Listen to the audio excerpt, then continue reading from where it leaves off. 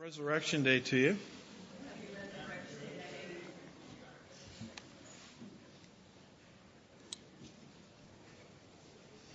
There we go.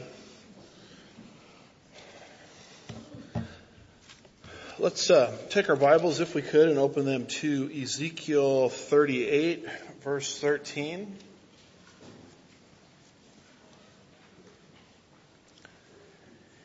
And in Sunday school today, we're just going to continue with our Middle East Meltdown study.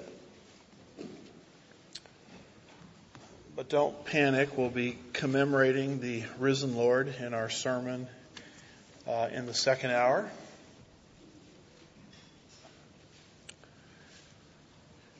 But here we're not talking so much about the resurrection of Jesus. We're talking about the resurrection of a nation, the nation of Israel in the last days.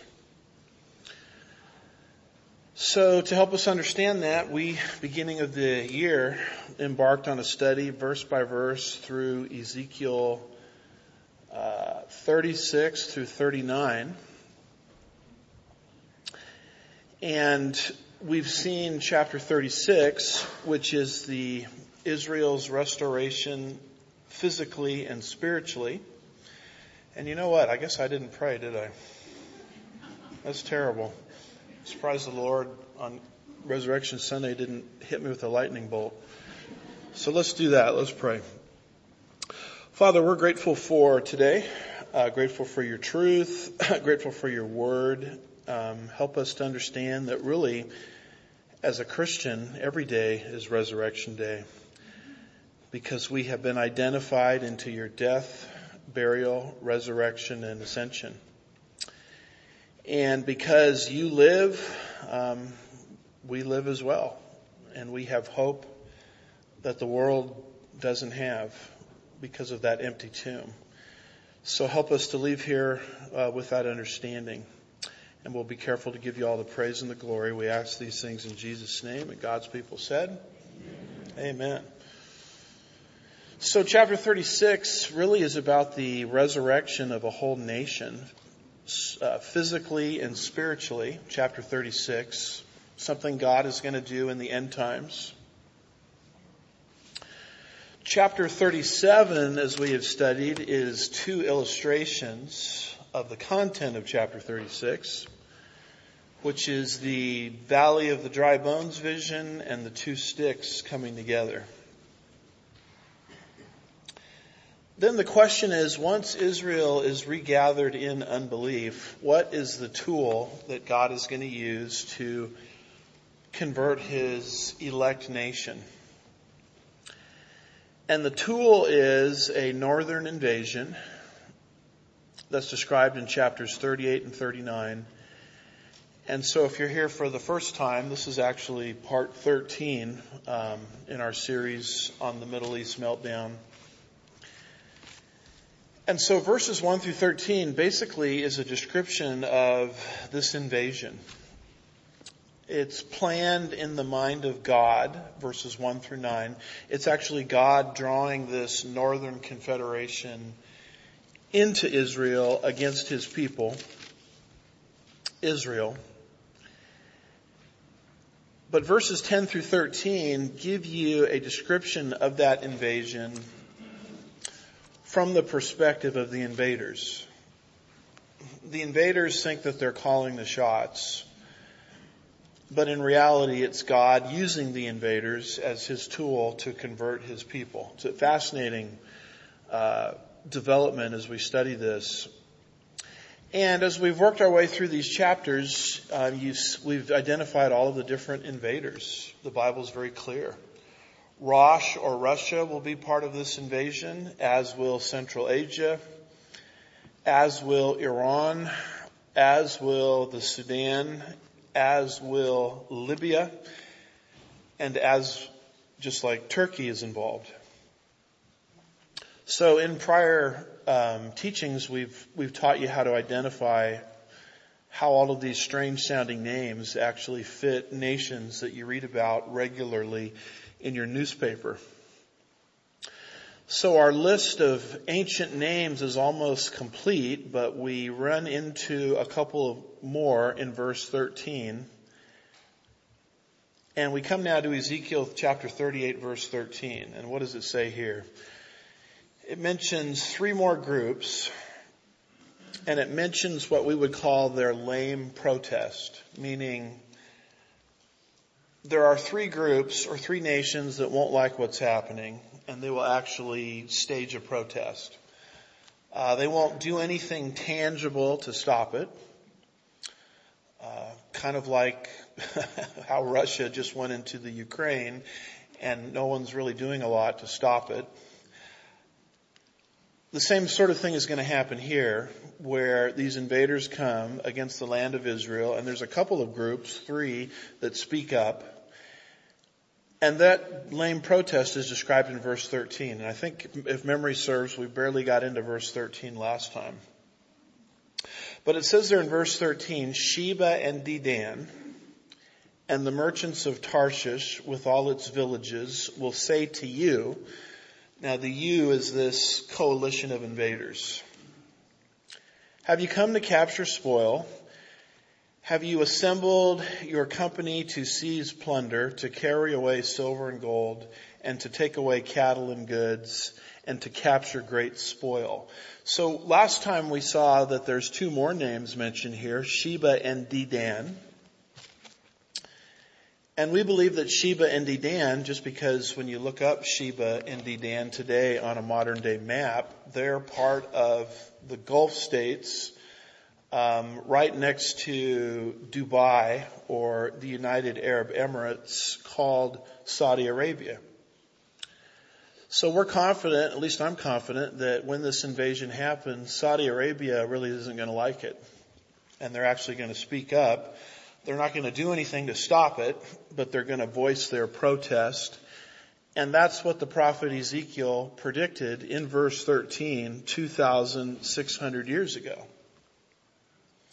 And that's why when you look at your headlines, what you typically see is Saudi Arabia is non-cooperative with these other nations.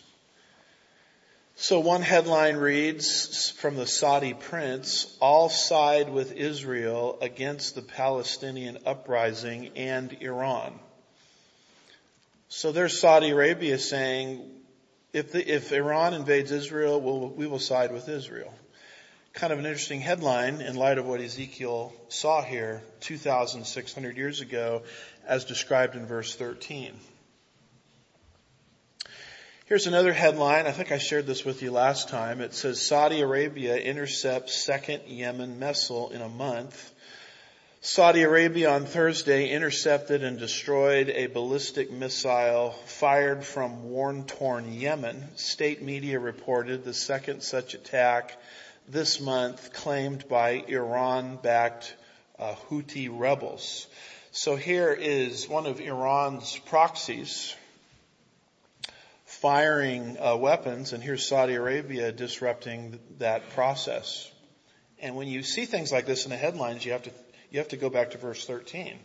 This is exactly what Ezekiel 38 verse 13 is predicting. Saudi Arabia is non-cooperative. Now, the biggest thing that's happened within the last few years is something called the Abraham Accords. Have you heard of these? We've talked a little bit about them. They're a little tricky because the Abraham Accords are not, and they were largely brokered through Donald Trump's son-in-law, Jared Kushner. They're not really peace treaties with Israel. That's the common misconception. Because these countries entering into these Abraham Accords typically are little tiny countries, and they were never at war with Israel. What they are normalization agreements, where Israel says to these little countries, a lot of them in the Gulf states, right next door to Saudi Arabia, the United Arab Emirates has entered into one of the Abraham Accords. I think Bahrain is entered into one of the Abraham Accords. And everybody that follows this says Saudi Arabia is the next one to follow. But these are not peace treaties. These are normalization agreements where Israel says to these little states, all you got to do is recognize our existence. Because as you probably know, the nation of Israel doesn't even show up on most Islamic maps. So all you have to do is recognize our existence. And if you recognize our existence, then we will open up to you the 4 T's. Those stand for trade, travel, tourism, and technology.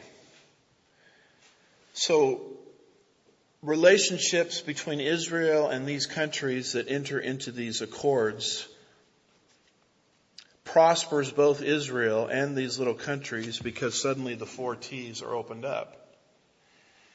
And that benefits Israel and it benefits these tiny countries as well. And all you have to do is recognize that we exist. And we're going to call them the Abraham Accords because the belief is Abraham is the tie that binds, right? Abraham is recognized in Islam. Most of these countries, if not all of them, are Islamic. And Abraham is also recognized in Judaism. So Abraham is sort of an ecumenical figure that's picked for the purpose of getting these nations to enter into these normalization agreements. So this is what's so interesting about Sheba and Dedan protesting. When you look at these nations that have entered into these normalization agreements, look how close they are to Saudi Arabia. And everybody says Saudi Arabia is the next one to fall or to enter into these agreements. And so what you have really within just the last couple of years, and I've been surprised at how fast it's happened. Because we always knew Saudi Arabia would be a protester. We just didn't know why. And all of a sudden the Abraham Accords come into existence. And by the way, when I mentioned Jared Kushner and the Trump administration, you need to just sort of take off your political hat for a moment. Can we do that? Take off the political hat. This is not partisan. This is studies of prophecy. And I'm just showing you how God is using key figures to set the stage for his end time program. Because I'm here to tell you that every specific thing that this book talks about will happen. And we're going to see that in the second hour because as we present the case for Jesus culminating in the resurrection, we're going to see that Jesus walked into a script that was written about him hundreds and thousands of years in advance. Specific things. Where he'd be born specifically, how he would die specifically. And all of those prophecies, and I think you'll see them, a lot of them today in the sermon, happened exactly like God said.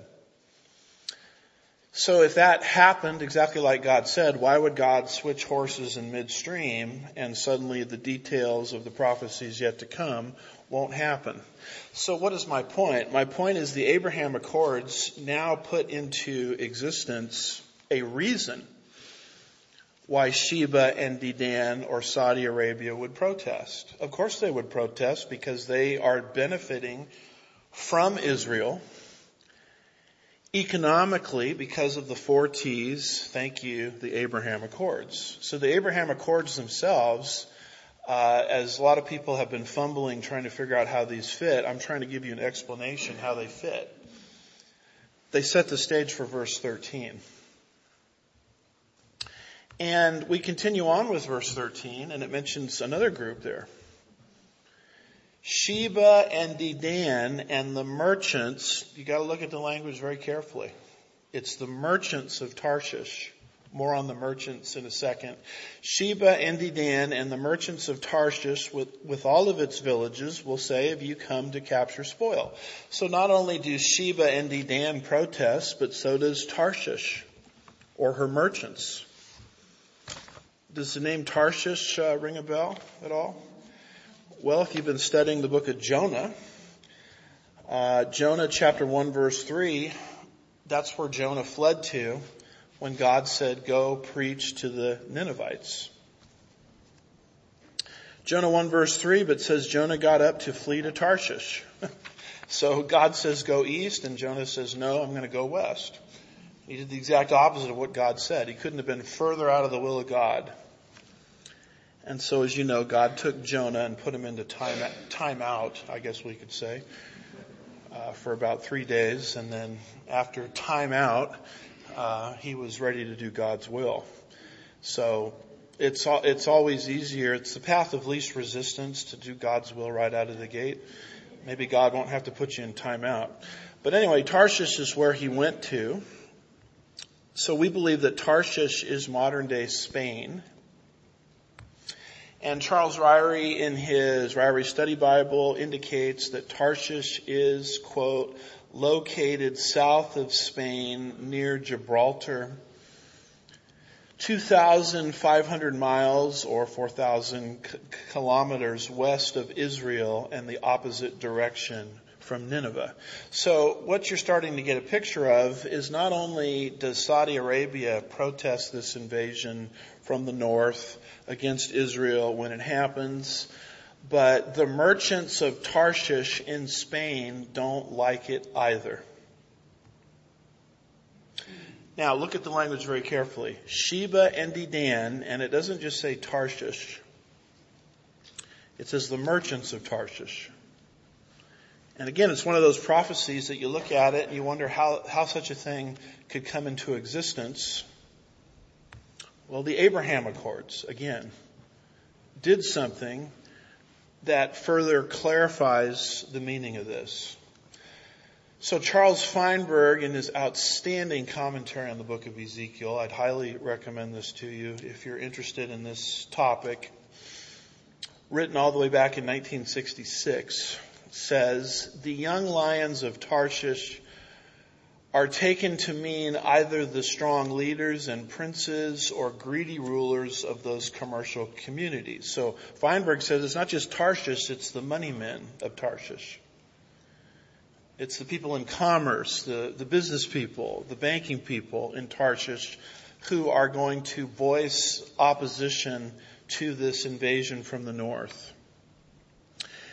And again, the Abraham Accords furnished an explanation as to why the merchants of Tarshish would enter into this protest. Because the very last nation that has entered into these Abraham Accords is a nation called Morocco. So you see Israel there in red, and if you just go west, you see Morocco. So the United Arab Emirates has entered into the Arab Accords. Bahrain, a Gulf state, has entered into the Arab Accords. Everybody's just waiting for Saudi Arabia to enter into the Abraham Accords. And the last nation to enter into this normalization agreement with Israel was Morocco.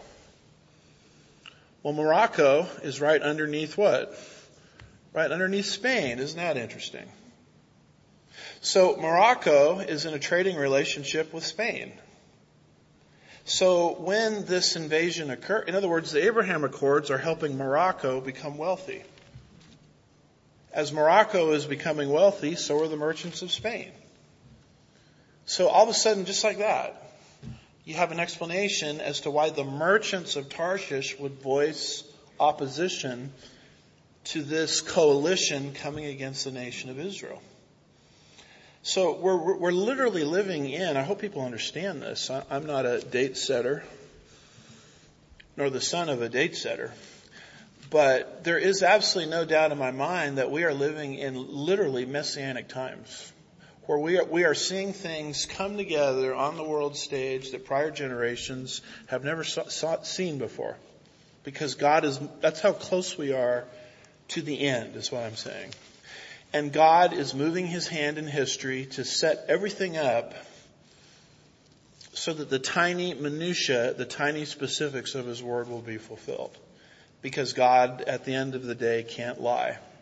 God is going to move heaven and earth to see that his word is fulfilled. And all of these people running around here, all of these world leaders, whether they're in the United States or whether they're abroad, they think they're in charge.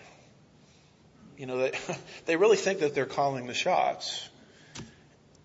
And in reality, it's God calling the shots. It's God using the ideas in their minds to set the stage for his end time program.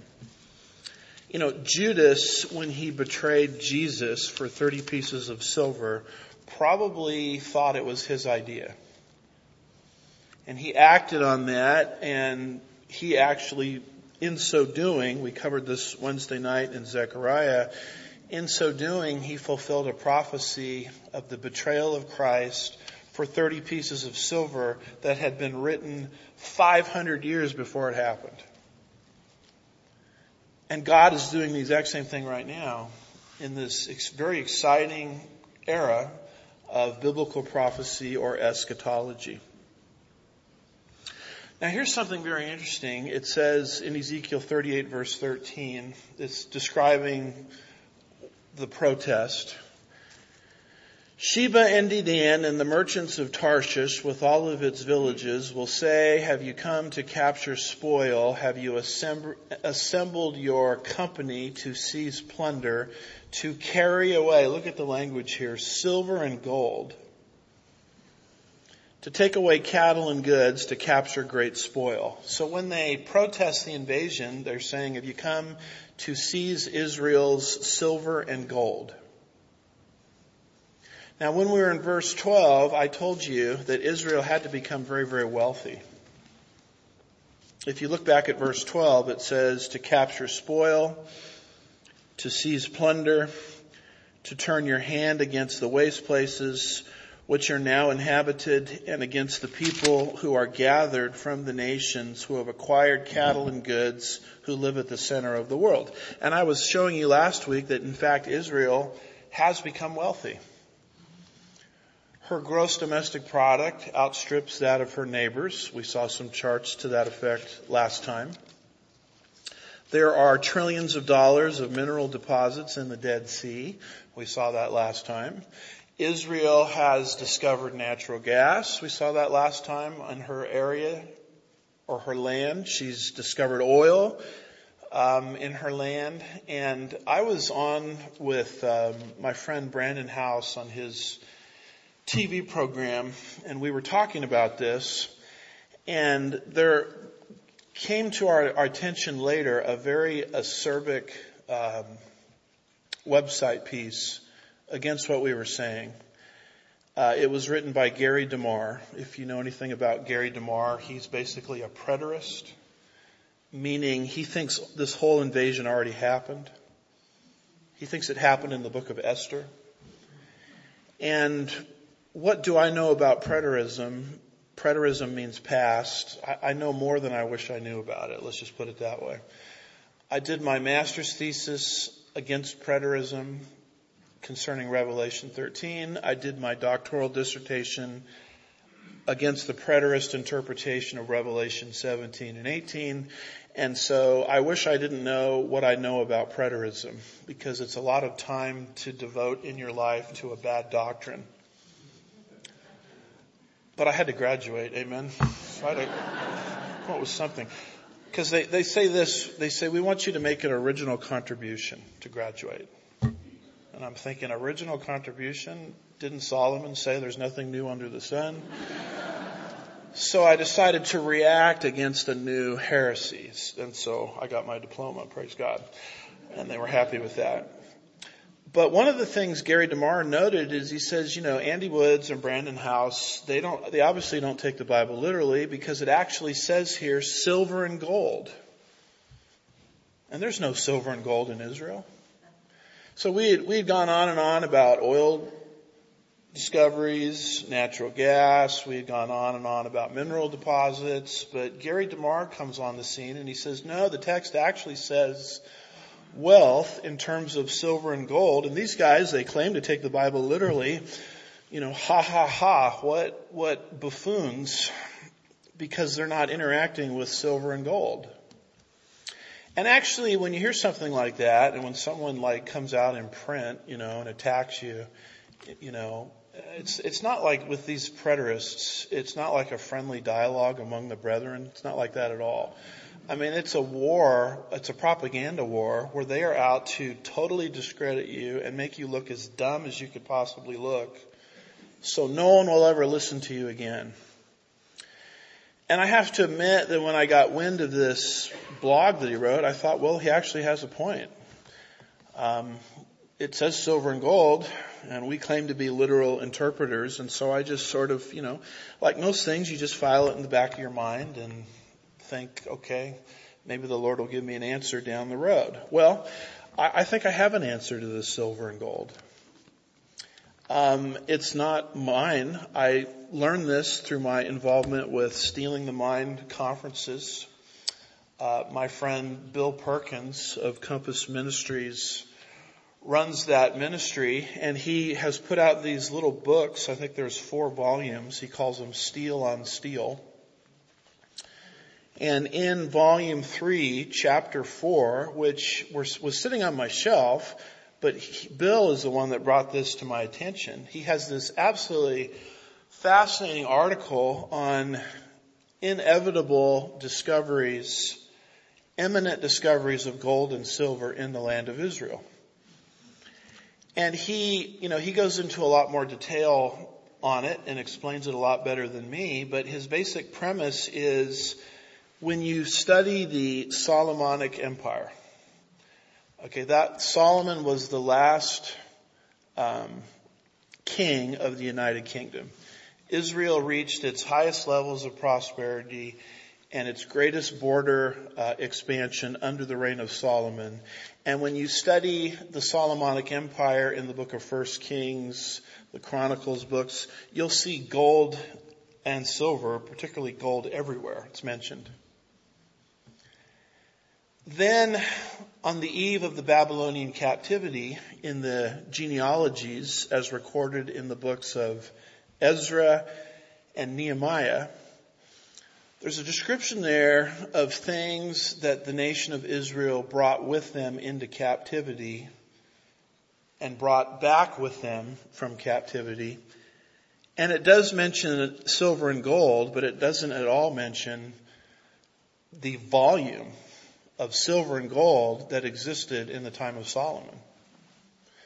So the question is, well, what happened to the silver and gold? And Bill Perkins' contention is the Israelis at that point in history, because they knew that the Babylonian captivity was inevitable, they took the silver and gold and they hid it. In fact, they hid it so well that the next generation didn't even know where it was hidden. And how does he reach this conclusion? He reaches this conclusion by looking at all of the passages that talk about silver and gold under Solomon versus the passages that talk about the silver and gold that was taken into captivity and brought back from captivity. And what they took into captivity and brought back from captivity is a pittance. It's slim pickings compared to all of the gold and silver Solomon owned. And so the question is, well, what happened to it? And the premise is, and it's just a working thesis, I don't know if I would start a new church, over this. The Israelis hid it. They didn't want Nebuchadnezzar to have it, so they hid it. And if they hid it somewhere, it's still there. And it's just a matter of time, according to this thinking, that Israel will come upon a tremendous discovery of silver and gold. And the invaders will come against Israel, not just for wealth, because of silver and gold. And when that happens, I'm going to write my own blog piece. I mean, I've got it all written. I just have to wait for the discovery. Against our critics saying, nah, nah, nah, nah, nah, nah. So I just find that interesting, and I'll just submit that to you for your consideration. It's just a theory, and don't take everything I say in terms of these theories as gospel truth, but it's just a working theory. It would not surprise me in the least to find out one day Israel has the natural gas, Israel has the oil, Israel has the mineral deposits in the Dead Sea, and oh, by the way, there's been this massive discovery of gold and silver. That would not surprise me given what I've tried to explain, because that's how God works.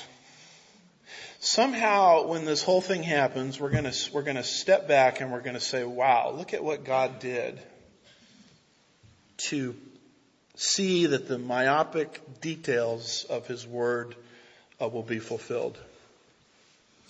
So we move from there down to verses 14 through 16, where we've talked about the invasion planned by God and by Gog, the leader. And now we go to verses 14 through 16, where we see the invasion executed. So notice, if you will, Ezekiel chapter 38, and notice verse 14. It says, "Therefore prophesy, son of man, and say to Gog." By the way, as I'm reading, I could really use a little bit more air up here, if that's within the realm of possibilities. If not, I'll just preach a sermon on hell. It says, therefore, praise the Lord, listen to that. Be a tough sermon on Easter morning, wouldn't it? "Therefore prophesy, son of man, and say to Gog, thus says the Lord God, on that day when my people Israel are living in security, will you not know it?" So Gog, who is Gog? As we've talked about, Gog is the leader, the human being that's leading this coalition. Is Putin Gog? I don't know. But he sure is acting very Gog-like, in my opinion. So the human leader comes against Israel, and it's very clear in verse 14, they come against Israel when Israel is living in security. And this is a major clue because everybody wants to know when this is going to happen. This is not the first time we've run across this term security. It was mentioned in verse 8. But its people were brought out from the nations, and they are living securely. That's the Hebrew word batak, all of them. Verse 11, it says, "And you will say, I will go against the land of unwalled villages. I will go against those who are at rest." That's a different word, shakat. "That lives securely," batak again, "all of them living without walls and having no bars or gates." So you've got these major clues telling you when this is going to happen. It's a time period when Israel is actually living in security. She's not just living in security, she's living at peace and at rest. She's not just winning wars, she's living in a time period where she doesn't need to fight anymore. Where there's no more terrorist attacks, the land of Israel is quiet and undisturbed. That's what shakat means. Batak means security, sometimes translated unwalled villages, but there's two Hebrew words here. There's a second word called shakat, at peace and at rest. That obviously, that second word doesn't describe Israel today, because Israel, if you've been following Israeli news, right now is under severe terrorist attacks. So this shakat is obviously not happening today. Well, when is it going to happen? It's going to happen when they enter into the deal of the century with the Antichrist. This deal of the century, or deal of the millennium, probably we could call it, is predicted in Isaiah 28 verse 15, which says, "Because you have said, we have made a covenant with death, and with Sheol we have made a pact." Verse 18 of Isaiah 28, "Your covenant with death will be canceled, and your pact with Sheol will not stand." So there's coming a time in history where the nation of Israel reaches out to the Antichrist, who guarantees her survival. Which means the nation of Israel has to be put under duress to give up part of her land in exchange for the illusory promise of peace, to be in a psychological preparation where she's reaching out to the Antichrist for her survival.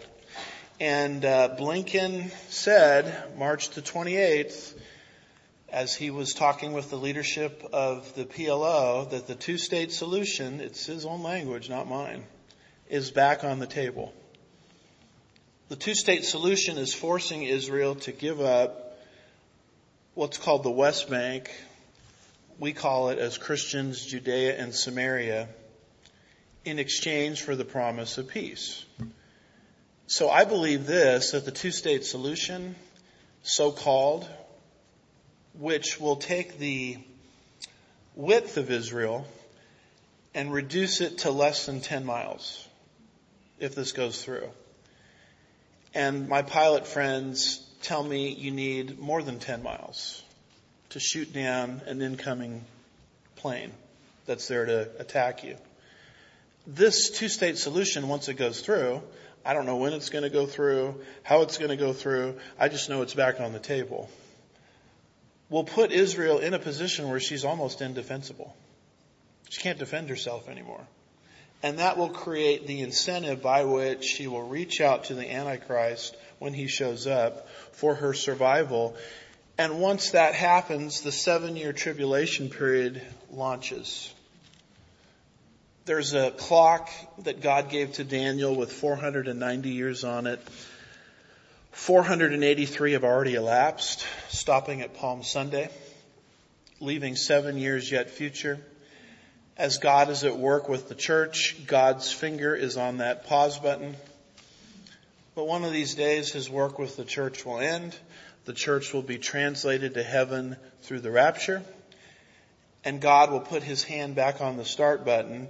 And God's finger does not go back on the start button until Israel enters into this deal with the Antichrist that the prophet Isaiah calls a pact with Sheol, or hell itself. Because at that point in history, Israel will mistakenly think that their Messiah is the Antichrist. And through this process, God is going to bring them to an awareness that the Antichrist is not their Christ. Their Christ came 2,000 years ago. And when the Antichrist double crosses them right in the middle of the tribulation period, by desecrating their temple, their eyes get opened. So God, a great piece of theology that was given to me when I first got saved was God knocks us down so we look up. That's how God works. It's worked that way in all of our lives if we're honest. And the same thing is about to happen with Israel. She will enter into this peace treaty. She will be betrayed by the man who guaranteed her security, and her eyes get opened in the second half of the tribulation period. But this peace treaty is what launches this 7-year time period. So this, I believe, is the time period that Ezekiel is seeing when he talks about the invasion happening, when Israel is dwelling in unwalled villages at peace and at rest. Because it's a peace, to be sure, but it's a false peace. It's a temporary peace. So that sort of takes this event that we're reading about here and anchors it down to the first part, I should say, of the tribulation period. I believe that this battle will take place subsequent to the first seal. The first seal judgment is the Antichrist showing up as the rider on the white horse who brings temporary peace. But when the second seal is opened up by Jesus Christ in heaven, global war breaks out. The peace was obviously very temporary. And what starts this global war is this very invasion that we're speaking of here. So I don't think this is something that could take place before the tribulation period starts, as many are teaching today. I don't think it's something that could take place before the rapture. I think it's something that is actually anchored down to the tribulation period itself. And so that becomes this transition from peace to war, becomes one of the major clues whereby you can pinpoint when this event will take place. And it goes on there in verse 15, and it says, "You will come from your place out of the remote parts of the north." I mean, Ezekiel, this issue of not just the north, but the far north, has been repeated by Ezekiel a number of times. The first time we saw it was in chapter 38, verse 6, remote north.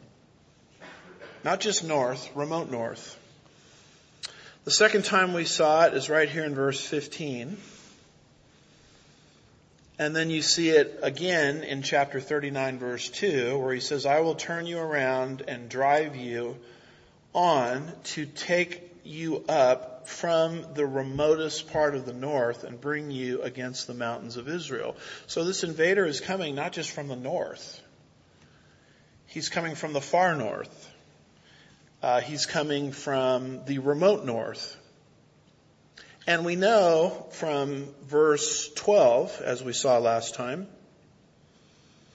and Ezekiel 5, verse 5, that as far as God thinks, the center of the earth is Israel. All of these directional issues in prophecy, north, south, all this stuff, you have to have the right starting point. The starting point is Israel, which God says is at the center of the earth. And then it's just a matter of going to the remote north. And what nation do you run into? You run into Rosh or Russia, which just rolled right over Ukraine.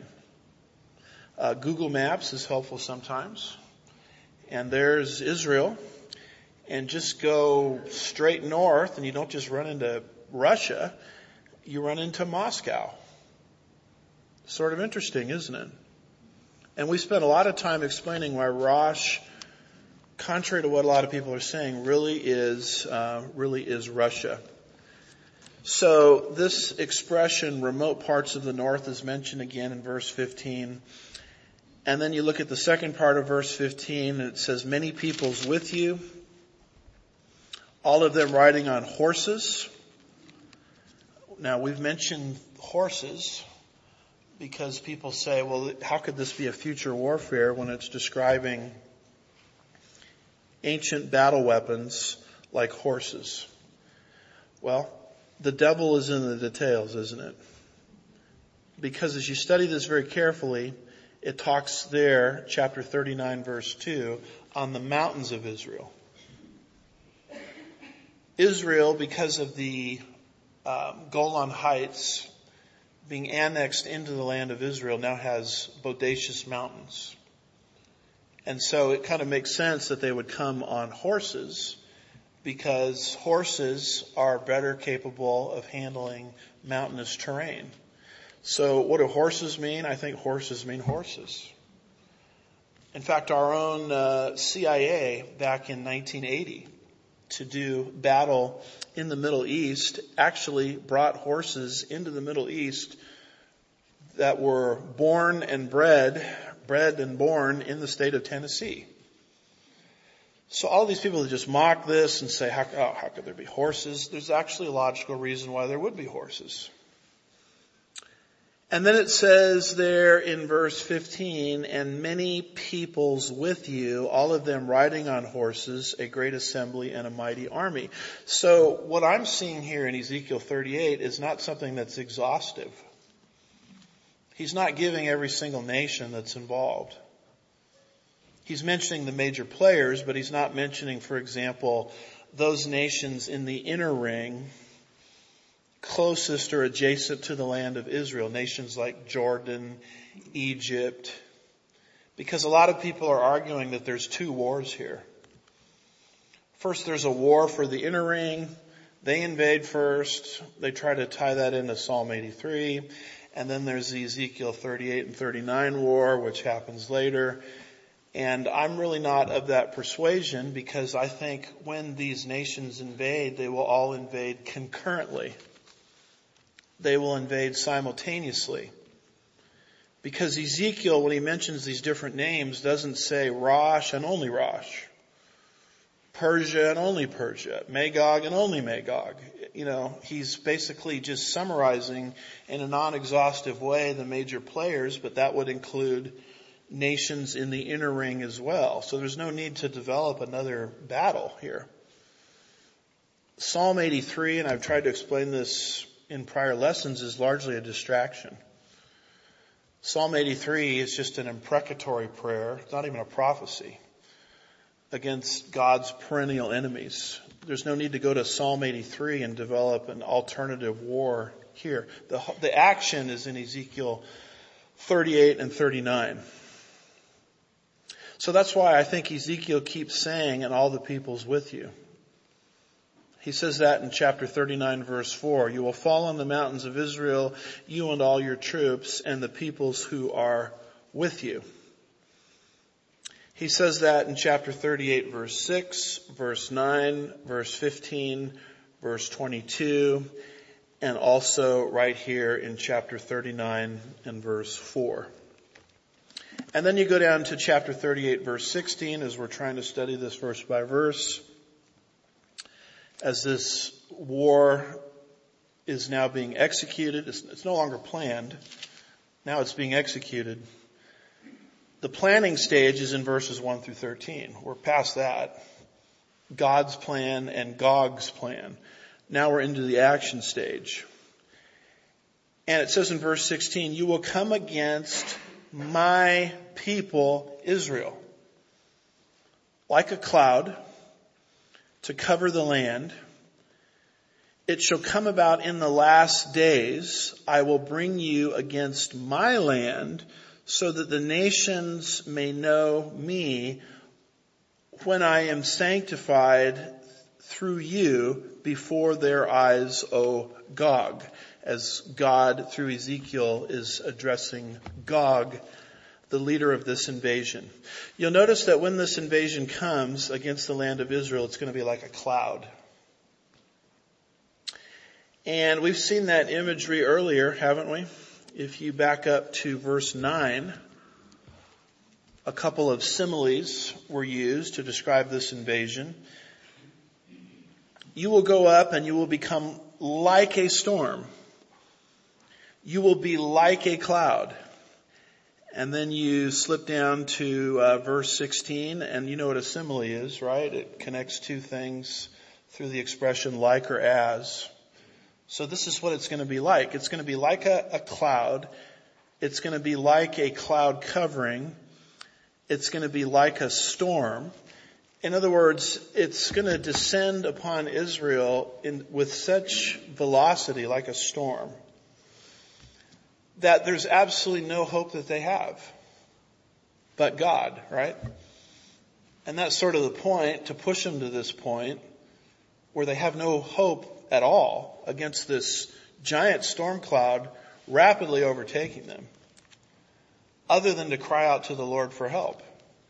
And this is how the Lord is going to bring salvation to the Jewish nation, which is one of the great purposes of the Great Tribulation. The Great Tribulation is not just to judge planet Earth for its sins. Oh, there'll be plenty of that, believe me. But it's to bring salvation to the Jewish nation. God, when He had planned the events of the Great Tribulation period, always had in mind this purpose. You can find it many places in the Bible, like Jeremiah chapter 30, verse 7. A time of unparalleled distress for Jacob. There'll be none like it, but he will be saved out of it. And so man thinks he's executing his plan, but he's actually executing God's plan. He's putting into motion the events that will lead to the conversion of the nation of Israel. And once that happens, oh my goodness, then you have the prospect of the millennial kingdom being established on the earth and Satan being evicted. So it's going to come like a cloud to cover the land. Now, what's very interesting is you have to look very carefully at verse 16. It says, my people, my land, because there's a mindset out there called replacement theology, which says the Jewish people in unbelief, the nation I'm talking about, rejected their king 2,000 years ago, and so God is through with the Jew. God is through with the nation of Israel. In fact, most Christians by way of denominational affiliation are taught this around the clock. That explains one of my involvements with a group in Australia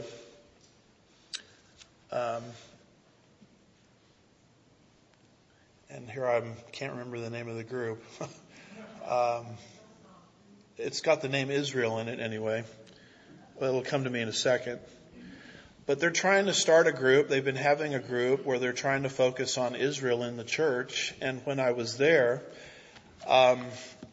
they said this group is so needed because all of our denominational seminaries crank out these replacement theologians and amillennialists around the clock. And so we desperately need a group within Australia that believes correctly, theologically, in God's plan and program for the nation of Israel. Yeah, thank you. Very good. Awake to Israel. And obviously I wasn't very awake myself since I couldn't remember the title. Awake to Israel. See, isn't that a great associate pastor right there? Was that you, Brother Jim? Thank you. And that's what associate pastors are supposed to do. As Moses' arms get tired, they're supposed to lift him up so you can prevail against the Amalekites. So we appreciate the ministry of Brother Jim. So that's wonderful.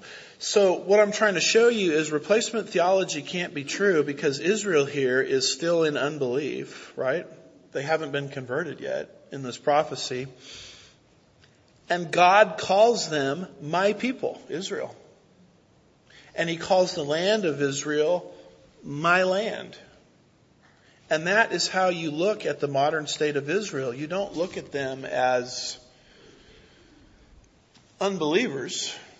You look at them as what God is going to do through them and for them in the future. You have to look at the Jewish people or the Hebrew people through the eyes of faith. That is exactly what Paul tells us to do in Romans 11, I believe it's verse 28. When he describes Israel, he says, from the standpoint of the gospel, they are enemies for your sake. But from the standpoint of God's choice, they are beloved for the sake of the fathers. They might be causing you all kinds of trouble in the book of Acts, Paul says, as recorded in the book of Acts, but you look at them as if they are chosen by God. In other words, when you look at the Jewish state, you don't go on a rant about, look at those Jews over there, they're in unbelief, they haven't trusted Yeshua, they're so blind. You look at them in terms of what God is going to do for them, yet future, in terms of removing the blinder on their eyes. And when you understand that, then you understand how could you have anything different in your heart other than a love for the Jewish people. Replacement theologians will never take you that direction. They'll just talk about how bad they are, what they did to Jesus, how they rejected Jesus. The last time I looked, I think we all rejected Jesus because Jesus died for the sins of the world. He died for my sins. I put Him on the cross just as much as a Jewish person that rejected Him in the first century put Him on the cross. But see, replacement theology never goes this direction. And it just talks about how bad Israel is. And at the height of their unbelief, God keeps saying of them, my people, my land, because of the covenant that He made with them in the book of Genesis. Charles Feinberg, again, Hebrew Christian interpreter of the Bible, brilliant scholar, says in his Ezekiel commentary concerning this verse, do not fail to notice my people in verses 14 and 16 and my land in verse 16. The godless nations have little idea how involved God is in all that concerns His people and His land. This has been true throughout national existence, but will be all the more evident when God finally decides to intervene decisively into the affairs of men in the consummation of the prophetic program for the earth, close quote. Yes, they are in unbelief, but no, they won't stay in that position forever. And therefore God keeps looking at them through all of these years of national disobedience as His land and His people. Because He is God and He is the one that bequeathed that land to the nation of Israel in the Abrahamic covenant. You have another timing clue there in verse 16 where it says it shall come about in the last days. So we have our list of factors that we look at to try to pin down exactly when this is going to happen. And there's another clue right there in verse 16 that it's going to happen in the last days. Now you got to get your last days straight. Every time the Bible uses the word last days, it's not talking about the same thing. For example, the Apostle Paul in 2 Timothy 3 verse 1 says, "But realize this, that in the last days difficult times will come." When Paul used that expression, he was talking about the last days of the church age. Essentially the time period that we're living in now. That's not what last days means when Ezekiel or the prophets use the term. They're not talking about the end of the church age because they couldn't see the church age. Because the church age, Ephesians 2 and 3, is called a what? Mystery. Something veiled, but not fully fleshed out until the writings of the Apostle Paul. So a lot of people will look at a prophecy like this and they'll make it about the last days of the church, and Ezekiel himself couldn't see the church. It's what Ezekiel saw. It's a lot like looking at two mountains in the distance with the larger one in the back, and you can see the two mountain peaks, but you cannot see the valley between the mountain peaks. If you want to know what's going on in the valley, you've got to read Paul, and you've also got to study the inner Advent parables that Jesus gives in Matthew 13, which are also called a mystery. So when he says last days, it's not the last days of the church. If you want to know about the last days of the church, read Paul. You don't read Ezekiel. When Ezekiel uses the expression last days, he's talking about the last days of Israel. And when you track that expression through the prophets, what you'll discover is that expression last days always refers to Israel's discipline and restoration. That's how it's used in Isaiah 2:2. It will come about that in the last days, the mountain of the house of the Lord will be established. That's the restoration of Israel. That's how it's used in Jeremiah 23 verse 20. In the last days you will clearly understand it. The anger of the Lord will turn back until he has performed and carried out the purpose of his heart. That's how it's used in Jeremiah 30 verse 24. And Hosea 3 verse 1. And Micah chapter 4 verse 1. Last days is the discipline and the restoration of the Jewish nation. So if that is true, Ezekiel just gave us another clue as to when this is going to happen. It must be a tribulation period event leading to the millennial kingdom. Because that's what is meant here by last days. So we have seen here an invasion planned, an invasion executed, and then beginning in verse 17, you see the invasion defeated. I mean, it looks absolutely overwhelming. It's coming against the Jewish people like a dark storm cloud. There seems to be no hope in sight. And then God shows up. And as this invasion is defeated, that prophecy begins in verse 17 and really stretches all the way through chapter 39, verse 20. Where we're going to see the following four things. Number one, God is going to destroy these armies. I mean, they think they're pulling off some great victory. They don't understand the brick wall that they're about to run into. And how God does it is described in chapter 38, verse 17 through chapter 39, verse 8. And guess what? There's going to be a giant bonfire. Because God is going to take all of their weapons and burn them. In fact, they're going to burn for 7 years. in chapter 39, verse 10. Oh no, Andy, the timing interpretation that you gave, that puts the burning of weapons in the millennial kingdom, and we can't have that. You can't have burning weapons in the millennial kingdom. Really? Babylon, Revelation 19, 2 and 3, is going to burn throughout the whole millennial kingdom as a commemoration to God's destruction of the wicked city of Babylon. What's wrong with having some weapons burned for 7 years? It's a memento. It's looking backward to what God did. That, by the way, is why there's going to be animal sacrifices in the millennial kingdom. Looking back to what God did concerning the sacrificial death of Jesus Christ. Babylon is going to burn. Animals are going to be sacrificed in the Jewish temple. And weapons themselves are going to burn for 7 years. Everybody's upset about this, and so they want to readjust this war to some sort of pre-rapture or pre-tribulation event. I have absolutely no need to do that because I have no problem with seeing weapons burn in the millennium alongside other things that are going to burn. See, the thing to understand about the millennium is it's not the eternal state. The eternal state is an ex nihilo new creation.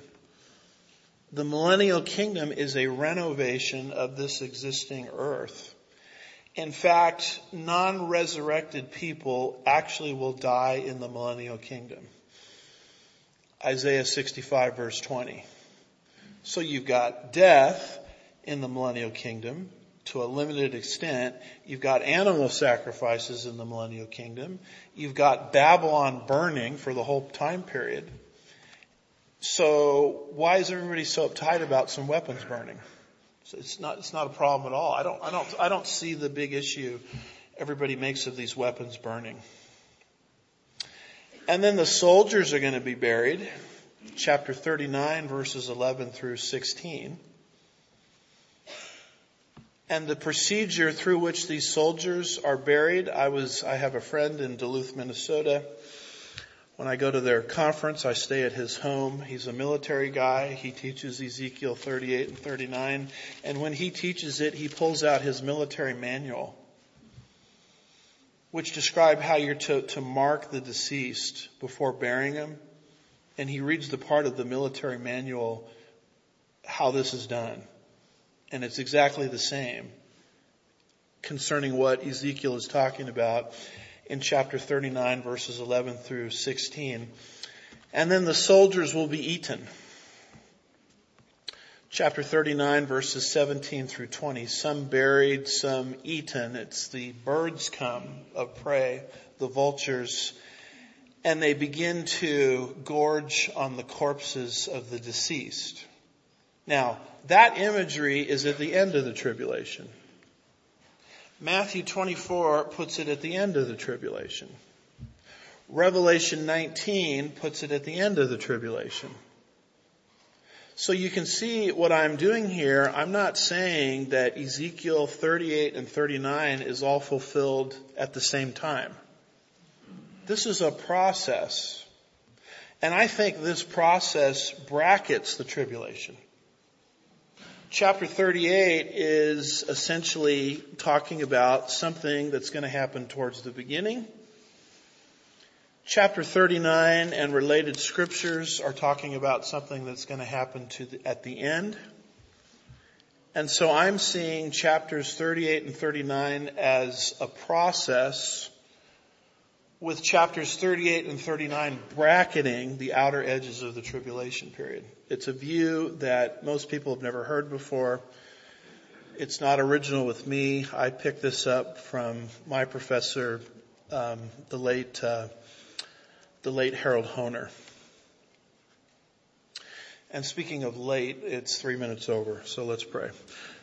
Father, we're grateful for your word, grateful for your truth, and help us to understand that this is not just fantasy football. This is something that's actually going to hit planet Earth, and help us to understand that you mean business. These things are very real. And I pray that in our main service today, as we set forth the case for Jesus Christ and his bodily resurrection, that many, many people, when the gospel is given today, whether they're here in the building or listening online, would be saved on this special day, Resurrection Day. We'll be careful to give you all the praise and the glory. We ask these things in Jesus' name. God's people said, amen. Happy intermission.